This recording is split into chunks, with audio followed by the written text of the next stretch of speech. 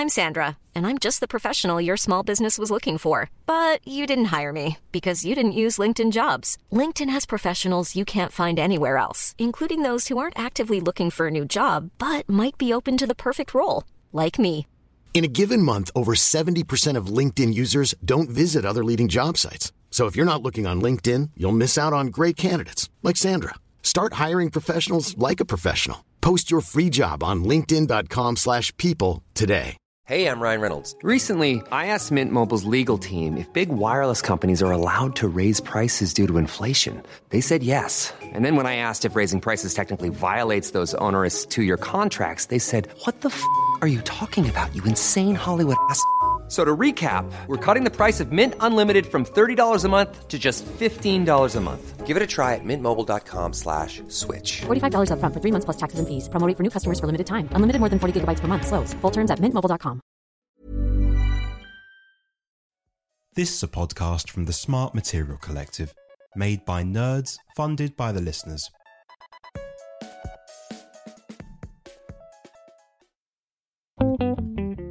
Is hair a material? Are biscuits a material? Are crystals a material? Is plastic a material? Is porridge a material? Can gases be a material? Are eggs a material? Is water a material? What do you call everything that isn't a material?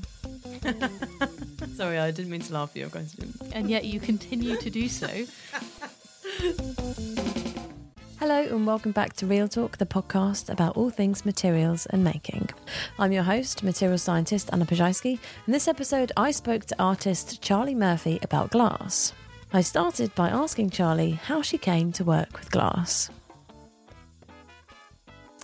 So it's quite a funny story in some ways. So my background is in photography. I was originally studying documentary photography at Newport at quite a kind of intensive documentary school where they give you a very strong grounding in the kind of basics of narrative storytelling through images like photographs. It doesn't only have to be photographs, but I realised quite quickly that I was much more of a fine artist and that I wasn't really that interested in being a photojournalist. But I was really kind of very passionate about photography. And I went on to study a more fine art-based photography approach at Farnham in Surrey. And because I was a bit more of a mature student, I had to stick my... I had to kind of dig my heels in and push for a better accommodation than halls of residence. And I ended up with this amazing accommodation in the wing of a manor house just outside of Farnham in the countryside. And it was a bit like a ship. It was over 300 years old, and all the floors were kind of wonky, and there was all sorts of cracks everywhere. And I had this funny little room which was above a big fireplace, and my neighbours downstairs were very, very noisy lovemakers, and everything was broadcast up this chimney into my room. But the couple downstairs were also extremely good partiers, and they had really good parties, and we got to know each other and like each other. And it turns out that they were glassmakers and they were studying glass. And because I was a photographer and also kind of doing video and so on, they were like, "Oh, please, can you come and photograph us at work?" Because they wanted to do promotional stuff. And as soon as I walked into this what's known as the hot shop at Farnham, it's like this big room full of these roaring furnaces and something called a glory hole, which is a kind of heating chamber, and it's just like this primal fire centre, and I was just completely smitten. So I was photographing and filming them and making work for them, but I also was completely obsessed with the idea of using glass for my own work as well, because it made me very conscious, if you like, of the fact that everything to do with photography is about looking through glass in some way, if you're using lenses, that is. And that became a starting point for a long-standing kind of fascination and study of glass through my work. Amazing. So what projects have you done with glass then from that starting point? So initially I just wanted to explore and really feel my way into kind of what this amazing material was. And the glass artists that I was photographing and filming were working with a very high quality glass. So they were working with a really beautiful lead crystal, which isn't used so much now because of its kind of toxic qualities. But the reason that lead is used in glass is to bring a brightness and a clarity to the glass. It's very expensive. It's very heavy, as you would imagine. But it also it makes it really soft in a really interesting kind of way. So it adds to its malleability. It obviously adds to its sort of sparkle. And they use it mostly for blown vessels. So the skills involved in learning how to blow to a really professional level take many, many years. I mean, they can take, a lifetime really to perfect. And that wasn't something that I was about to embark on. But what I was drawn to was how we use glass to, in a way, try to capture and freeze things and preserve. Its preserving qualities are something that have been used for many, many years. And it's interesting how, quite kind of common kind of fantasies and stories inform our relationship with those kind of materials. So I was thinking back about kind of what did I bring to my ideas of what glass was. And I was thinking about how the fairy tale, for example, of Snow White being encased in a coffin of glass was quite a powerful kind of idea as a child that I kind of carried with me. And that whole idea of making something hermetically sealed within a kind of vacuum of glass that's obviously used in scientific equipment and so on was fascinating to me. And as somebody that was coming from a photography background, I was trying to think of ways that I could use those qualities of glass with those suspension qualities of photography. And what I started off doing was making images on the inside of bottles. So I used a light-sensitive material called liquid emulsion, which is the same substance as what they use to coat paper. For normal photographic paper, it's light sensitive, but you can paint it onto different surfaces. And what I was doing with it was, as a jelly that I could use, I would then coat the inside of different vessels, bottles, bell jars, and also glass plates. And I would then expose images onto the inside of those bottles, so they became a little bit like a genie with this image inside. And I would try to kind of bring together different kind of aesthetic qualities or shapes to fit within those vessels. And it was a way of sort of bringing together both preserving and suspending properties, but also the slightly kind of magnifying qualities of the glass. And as I was doing that, it took me a long time to be able to perfect that as an approach, because glass is so smooth. It's really hard to get things to stick to it. So I had to find different ways of creating something called a key that would enable me to get this jelly to stick to it and stay on there. Because you also have problems with condensation as well, which can also kind of degrade the silver gelatin. So that was kind of my starting point, and it was quite a nice kind of confluence of two materials, two mediums, especially because photography is also about trying to hold on to a moment and suspend time and capture and encase it. And what I was looking at for that piece of work, which was called Possession, was looking at family albums, looking at vernacular photography, and looking at the kinds of images that we wanted to preserve, that we wanted to hold on to, these kind of very key moments in life that we preserve in our family albums in various ways. So I was appropriating images from other people's albums as well as my own, and then encasing them in glass and making, in a way, like a shrine. So I was kind of drawing on that also kind of quite magical quality. I was looking at things like memento mori. What's that? And memento mori is a kind of artifact which is about a veneration of the dead. It's like a shrine which holds that image. And it's got quite Catholic associations. And so one of the things that I made alongside the bottle vessels was a series of cast frames, which I made this. It's a really delicious process. So you use molten glass, so glass from the furnace, and in this case it was lead crystal, so it was really beautiful quality glass. And you have a great big long ladle that you scoop this glass out of the furnace, and you pour it into a sand cast mould. So it's a bit like making sand castles. You have a mixture of sand, a very special kind of sand for casting, and I'm afraid I can't remember what it's called. But you basically, I had these ready-made frames that I would push into the sand, just like a sand castle, and then you would pour this molten glass into the cavity, and it sets. And it's an incredible sensation, because this is 1,000 degrees or something, ridiculously hot to be that liquid. Yeah. And you pour, and it's like treacle. Very, very beautiful. It starts off kind of white hot, and then it goes a kind of lovely yellow in colour, but quite metallic looking. And you have these shears, and you have to cut through it to kind of, because otherwise it's very stringy, just like something like honey or something like that. And so it's an amazing sensation to cut through this kind of hot glass. And then it has to be cool to a point where it's stiffened and it can hold its shape.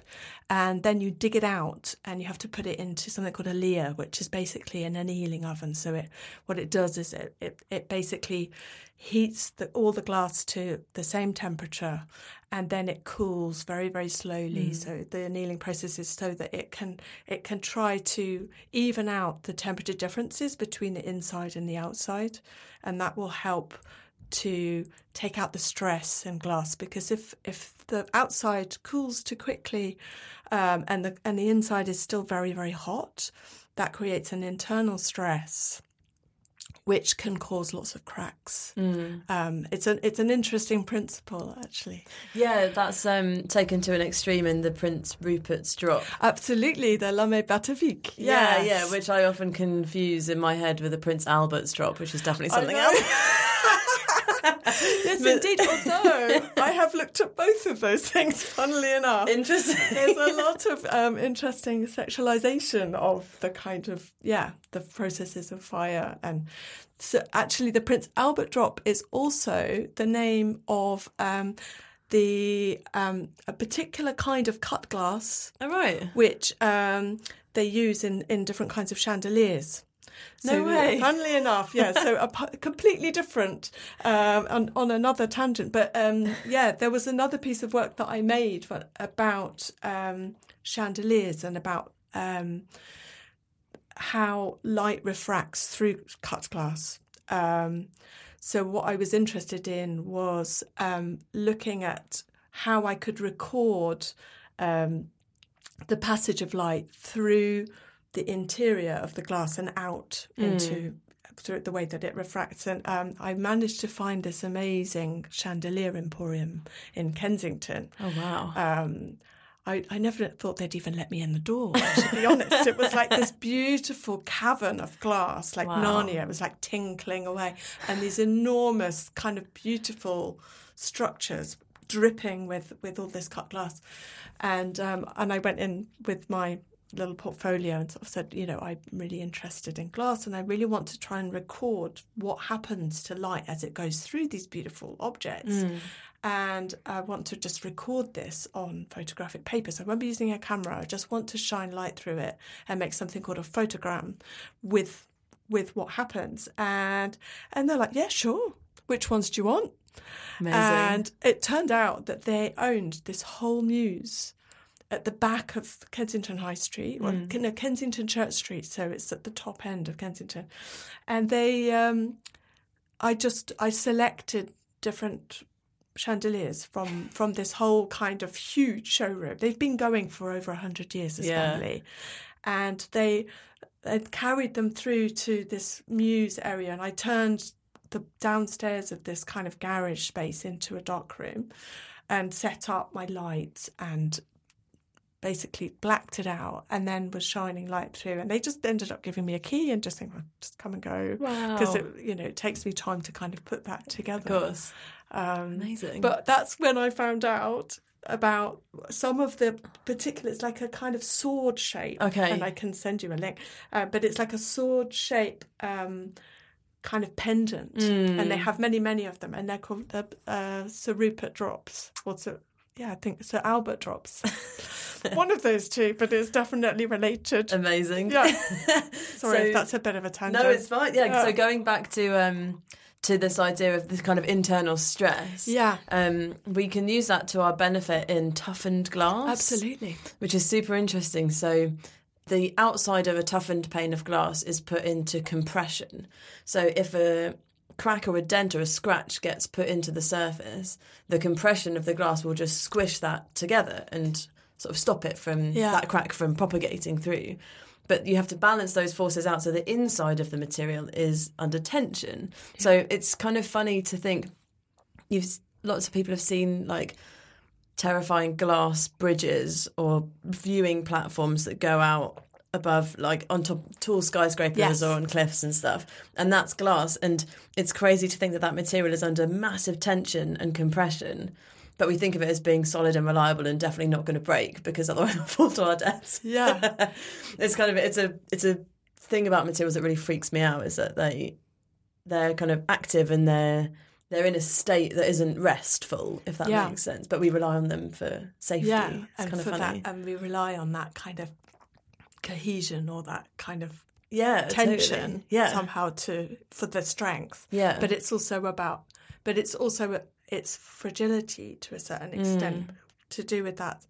I was trying to think that there's some really lovely descriptions of how they found that out, because the Sir Rupert drop that you mentioned, I think it was actually Charles Darwin's cousin. Oh, right. That was working with those principles, and they were at one point considering how they might use that incredible power of that internal stress as some form of ballistics. Oh, wow. Because with Sir Rupert drops, when you drop this molten glass into the water as a droplet, you've got this kind of bulbous end and then this little tail, and it's the surface tension that holds that power in, and when you twist the tail, it explodes. Amazing. And they were thinking, well, we could use this for weapons, of course, but it wasn't terribly practical in the end. But it's because if it went off in your pocket, lose a leg.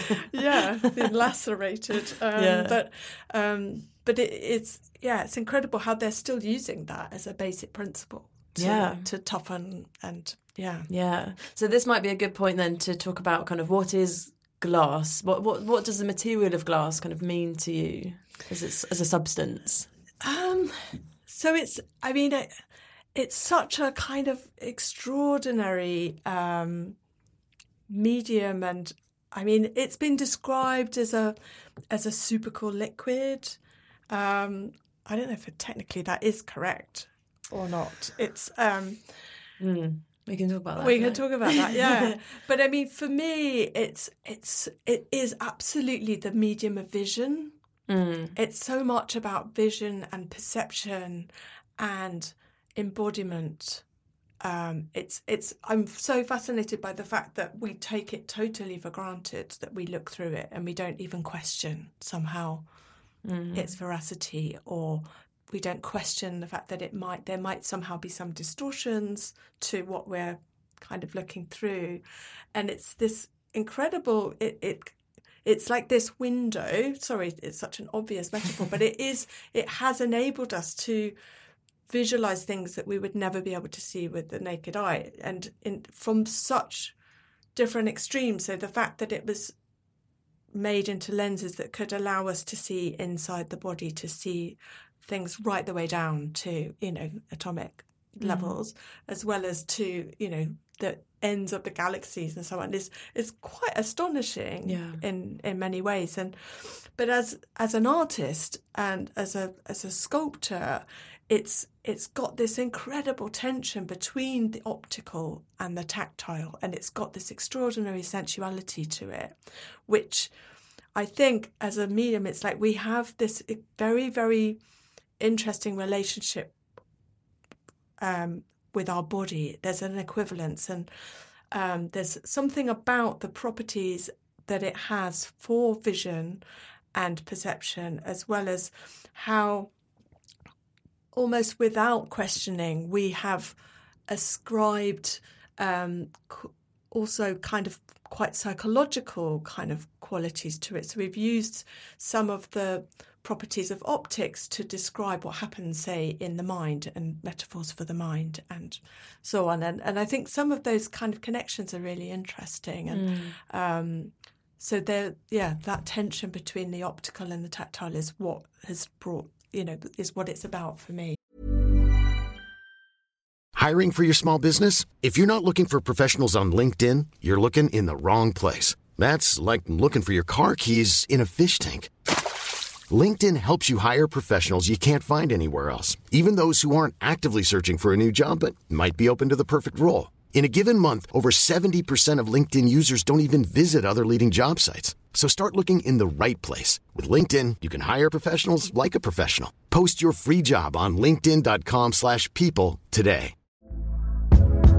Hey there, it's Michelle Norris. I'm host of a podcast called Your Mama's Kitchen. When I travel, I'm usually looking for a way to find a taste of home when I'm not at home. And one of the things I love to do when I am at home is entertain. And Airbnb allows me to do that. When I was in California recently, I rented a house that had a great kitchen. And when we were sitting around the table, we're all thinking, we're in someone else's house. Someone could be in all of our homes as well.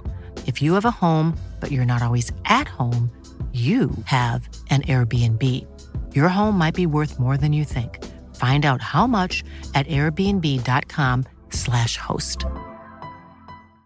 Hey, Dave. Yeah, Randy. Since we founded Bombas, we've always said our socks, underwear, and T-shirts are super soft. Any new ideas? Maybe sublimely soft. Or disgustingly cozy. Wait, what? I got it. Bombas. Absurdly comfortable essentials for yourself and for those facing homelessness. Because one purchased equals one donated. Wow, did we just write an ad? Yes. Bombas. Big comfort for everyone. Go to bombas.com/ACAST and use code ACAST for 20% off your first purchase. Yeah. Going back to the super cooled liquid thing, I find that definition somewhat confusing. Well, in so much as not many people know what a supercooled liquid even would be, so that's unhelpful in itself. Yeah. But for me, a supercooled liquid is a liquid that has been cooled below its freezing temperature, but it remains a liquid. So you can have supercooled helium, which is below its freezing temperature, but it remains a liquid. And you have to do it very carefully, and there's all sorts of ways to stop it from freezing. But glass, as we know it, is a solid material. A glass window doesn't flow around. No. Having said that, there is that urban myth that old churches prove that glass is a liquid because over time it's supposedly flowed downwards. But I think that's a misconception, because I think that's more that they didn't have processes in the medieval times to make flat planes of glass. Yeah. So they had one end of the glass would be slightly thicker than the other because of the way that they had to process it. And so it would naturally make sense to put the thicker end at the bottom so that it's not top heavy and doesn't fall over. So yeah, it's a funny way to look at old glass. And I just think that the supercooled liquid thing is more to do with its atomic structure and the fact that it has a liquid-like atomic structure in so much as the atoms don't exist in a crystalline form like they would in most metals. So they're sort of in an amorphous mess. And there's sort of short distance order in so much as you can predict which atoms are going to be next to each other, but you can't predict at a greater distance to that which atom is going to come next. So it's kind of disordered in its atomic structure, like a liquid would be. Yeah. But it isn't. If you walk into a glass door, it's very solid. Yeah. Yeah. And, unless it's really, really hot. Yeah. Yeah, exactly. Yeah. So I think that probably adds to kind of the mystery of glass and the illusions and the optical tricks that it can play is that it's this kind of weird, solidy, liquidy, weird material. Yeah. It is absolutely magical, and it has many associations with alchemy. And it's historically been quite revered in various different cultures. It was very much prized. It took a huge amount of energy and effort to make, especially to make transparent glass. Right. And it was, certainly looking at some of the kind of early perceptions of glass, it was a really radical material, and it really disturbed people when they were finally able to achieve the kind of levels of clarity that they wanted, because that was very much prized. It was about the idea of purity was very much bound up with transparency, and the way that it was used in windows to kind of bring light inside and so on. It got kind of bound up with all sorts of kind of religious kind of imagery as well, and the way they could add precious metals to the glass to create these different colours. And it was very much about this sublime space of glass and how it allowed or was informed by light. So it's got all sorts of really interesting spiritual connections as well. Yeah, and I suppose like stained glass windows, as you know, as the light goes to a stained glass window, the light then hits us on the ground, and it kind of is a medium of like transporting those ideas from the heavens to the people on Earth. Absolutely. So it was very much, it was a precious material that was kind of about embodiment and the sacred. Yeah. Which is interesting how, you know, a lot of those kind of meanings have been lost, but some of them sort of still kind of come back round. But you've also done a project about sort of embodiment and like the physicality, the bodily physicality of glass as well. Yeah, absolutely. So I got very frustrated with photography because it didn't move and it was flat.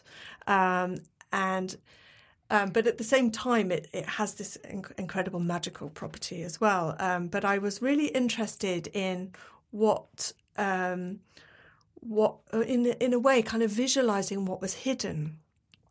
And I wanted to think, or I was looking at kind of different aspects of physical experience and intimacy, and I was thinking about what does a kiss look like, for example. There were two things. I was looking at what when we kiss, what are we doing? What are we saying? If we stop talking and we start kissing, we're still communicating, but we're not using words, and we're developing our own kind of intimate language through the mouth. And I was really fascinated by that. I was reading an incredible essay by Adam Phillips called On Kissing, and it was talking exactly about that whole process from the perspective of psychoanalysis. And I was thinking, well, how can I explore that phenomenon and that experience of intimacy in a way that can visualise it? I really want to see what this looks like. What can I use?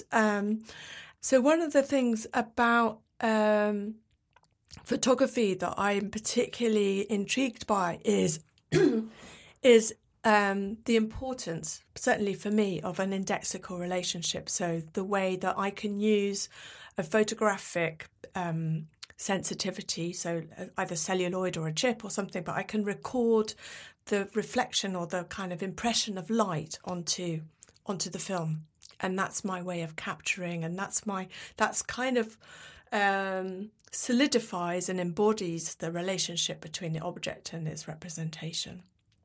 But I wanted to take that a little bit further, because I don't see the world in flat things that are still, and as a sculptor, I want to somehow explore that kind of physicality and the embodiment of a moment in 3 dimensions. So I did that through using a dental alginate to make a cast of the inside of a kiss. And that involves mixing up this kind of gloopy menthol flavoured material, which is very funny and a little bit off-putting for some people. But it's an incredible material for making casts. It's very, very detailed. It's what they use for making impressions of your teeth and the roof of your mouth and so on, so that they can make replacements. But many sculptors use this as a medium. And basically I would mix this material up and put it in people's mouths, and then they would have to hold still they find a position that they're comfortable with, and then they have to hold still for about 90 seconds, because that's how long it takes for this material to set all the way through. And it basically means that they have to freeze their kiss in motion, which isn't the sexiest thing in the world. But it is an interesting kind of process to actually freeze and to kind of contemplate that moment. And as that material solidifies in your mouth, obviously you can't speak either. No. But it's a really interesting exchange. Something that I videoed the whole process, and I created an event where I was collecting lots of people's kisses so that I could study what this form looked like. But as this kiss sets, we have to then get that out of your mouth, which is also quite an interesting, almost like a kind of delivery of a child, or this creation of between two people. You have to basically unlock your jaws and then push it out with your tongue, because it's gone into all around your mouth and your tongues. So it's quite funny. That sounds pretty funny. It's quite technical. But what's fascinating is that, through this whole quite stylized process that I created as a performance, we as a team and the people that take part really kind of explore what it means to make this sculptural form together. And actually that duration of time that it takes and the technical kind of aspects of it, they really commit people to examining this on quite a close level. And what was really quite extraordinary and fascinating for me was how much people invested emotionally in these casts. And we would look at what they had produced together and look at the differences between these different spaces. And it was really touching how that transformation from not really knowing what was going to be involved to going all the way through making this cast and then looking at this cast together and how their mouths fit together, what their tongues were doing. All sorts of dental history would emerge, and traumas and incredible stories would emerge from that process. And then I would make moulds from those kind of casts, so that I could basically make the shape of that kiss inside a block of glass. So in a way it goes back to sort of Snow White in her coffin to a certain extent, which is slightly macabre, but it was about using the magnifying qualities of glass to really examine these very intricate spaces of intimacy, because they're quite small. They're sort of, it's unexpected, that kind of how grotesque it can look as well. It's what happens is you don't really think about that necessarily, but you are confronted with this very kind of twisted combination of tongues and beautiful soft insides of the lips where they're touching, the way that the tongues intertwine, the teeth, all these kind of elements that you just obviously tend not to dwell on when you're kissing somebody, but they form part of the language of desire and intimacy. And I was really fascinated by that. And it was a really amazing journey to be able to share that inquiry with so many people on this touring event, and to over time then develop a whole range of those casts and be able to show them alongside each other and show how varied those expressions of desire were. And it was also very bound up for me in representations of female sexuality.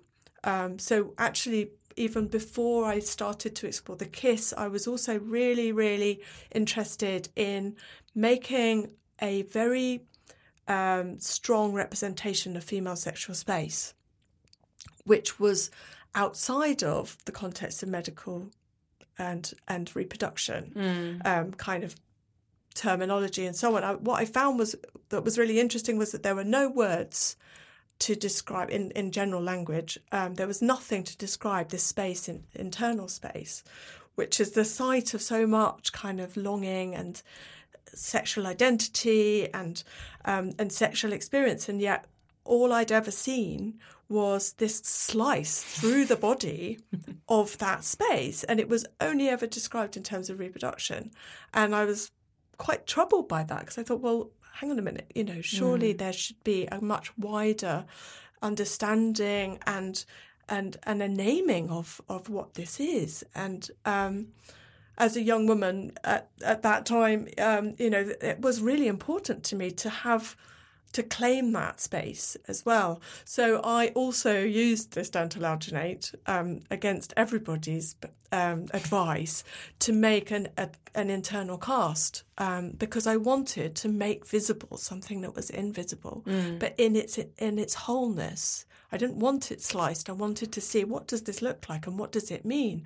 And I was fascinated by the fact that people had no words for it and that they didn't recognise it.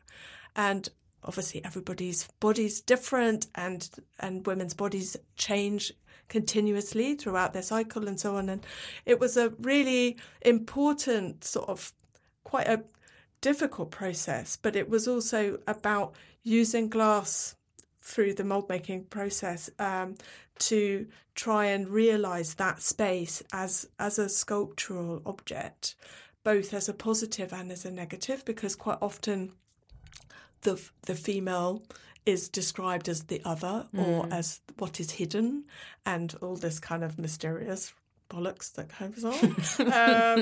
But it's been almost kind of deliberately kind of veiled and kind of. So I made these sculptures that were very much about embodying those very important spaces of female sexuality and gender and they were made as positive and as a negative within a sphere. And I also made a piece which looked at this mythical idea of the hymen and used the idea of glass as this very, very fine membrane, and how important and prized that is in certain cultures. And I made that as a sort of little tiny peephole kind of installation, which was something that I made for the welcome. So it's kind of about using this kind of very resonant qualities of the material, sort of sculpturally and kind of culturally, to sort of ask questions, I suppose, about our relationship with it. Amazing. So what projects are you working on at the moment? So I'm at the moment developing a whole body of work, using glass and using light to try to respond to this extraordinary molecular research into different kinds of dementias. So I've been learning about kind of molecular biology. And the reason I've been doing that, I was part of a residency at the Wellcome that was trying to understand different impacts of dementias and try to kind of improve public understanding about how that impacts on people's lives and what's being done in terms of research to try and understand what's happening at the earliest stages of the disease process.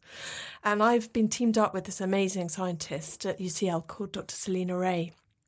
And what she does is she uses a stem cell technology to transform skin cells into brain cells, and then she can study how those brain cells grow and develop over time. As I've been recording this process, I've also been trying to respond to that experience through glass, through my medium as a sculptor. I've been remaking some of the molecular images that I'm looking at. I'm exploring colour in glass for the first time in a way that I've not before. So I've been using very colours that in a way respond to the dyes that they use to identify different cells. I've been trying to create cell forms through glass using different colours. I've been using uranium glass, for example, to because they use fluorescent dyes as well to identify different parts. Yeah. And so I'm using different kinds of light and glass kind of additions to sort of animate some of those principles. And it's been fascinating to kind of think, even further about the idea of glass as this kind of membrane and about this kind of really strange equivalence that we have with the body. Wonderful. Well, where can people find you online to see some examples of your previous work? So I've got lots of different examples that I can send you, and I have a website which is charliemurphy.co.uk, and the current project with UCL's Selena Ray is called Brains in a Dish, and the website is brainsinadish.org, so you can see the work that we've got going on in progress, and then it will be updated as it kind of unfolds. So yeah, there'll be material coming up very soon, I hope.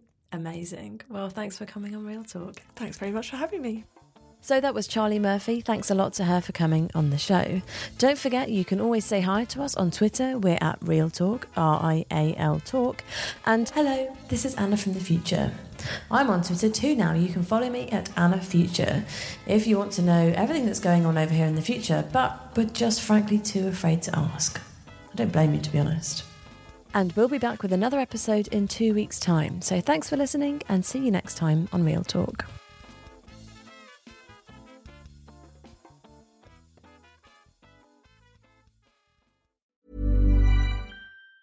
Hey folks, I'm Mark Maron from the WTF Podcast, and this episode is brought to you by Kleenex Ultra Soft Tissues, your ally to help tackle your allergy symptoms this season. I love the change of seasons, but nobody loves pollen and all those other things floating in the air that make you sneeze during this nice weather. Kleenex Ultra Soft Tissues are hypoallergenic and allergist approved, so fight back against watery eyes and runny noses without worrying about irritating your skin. For this allergy season, grab Kleenex and face allergies head on. Even when we're on a budget, we still deserve nice things. Quince is a place to scoop up stunning high-end goods for 50 to 80% less than similar brands. They have buttery soft cashmere sweaters starting at $50, luxurious Italian leather bags, and so much more. Plus, Quince only works with factories that use safe, ethical, and responsible manufacturing. Get the high-end goods you'll love without the high price tag with Quince. Go to quince.com/style for free shipping and 365-day returns.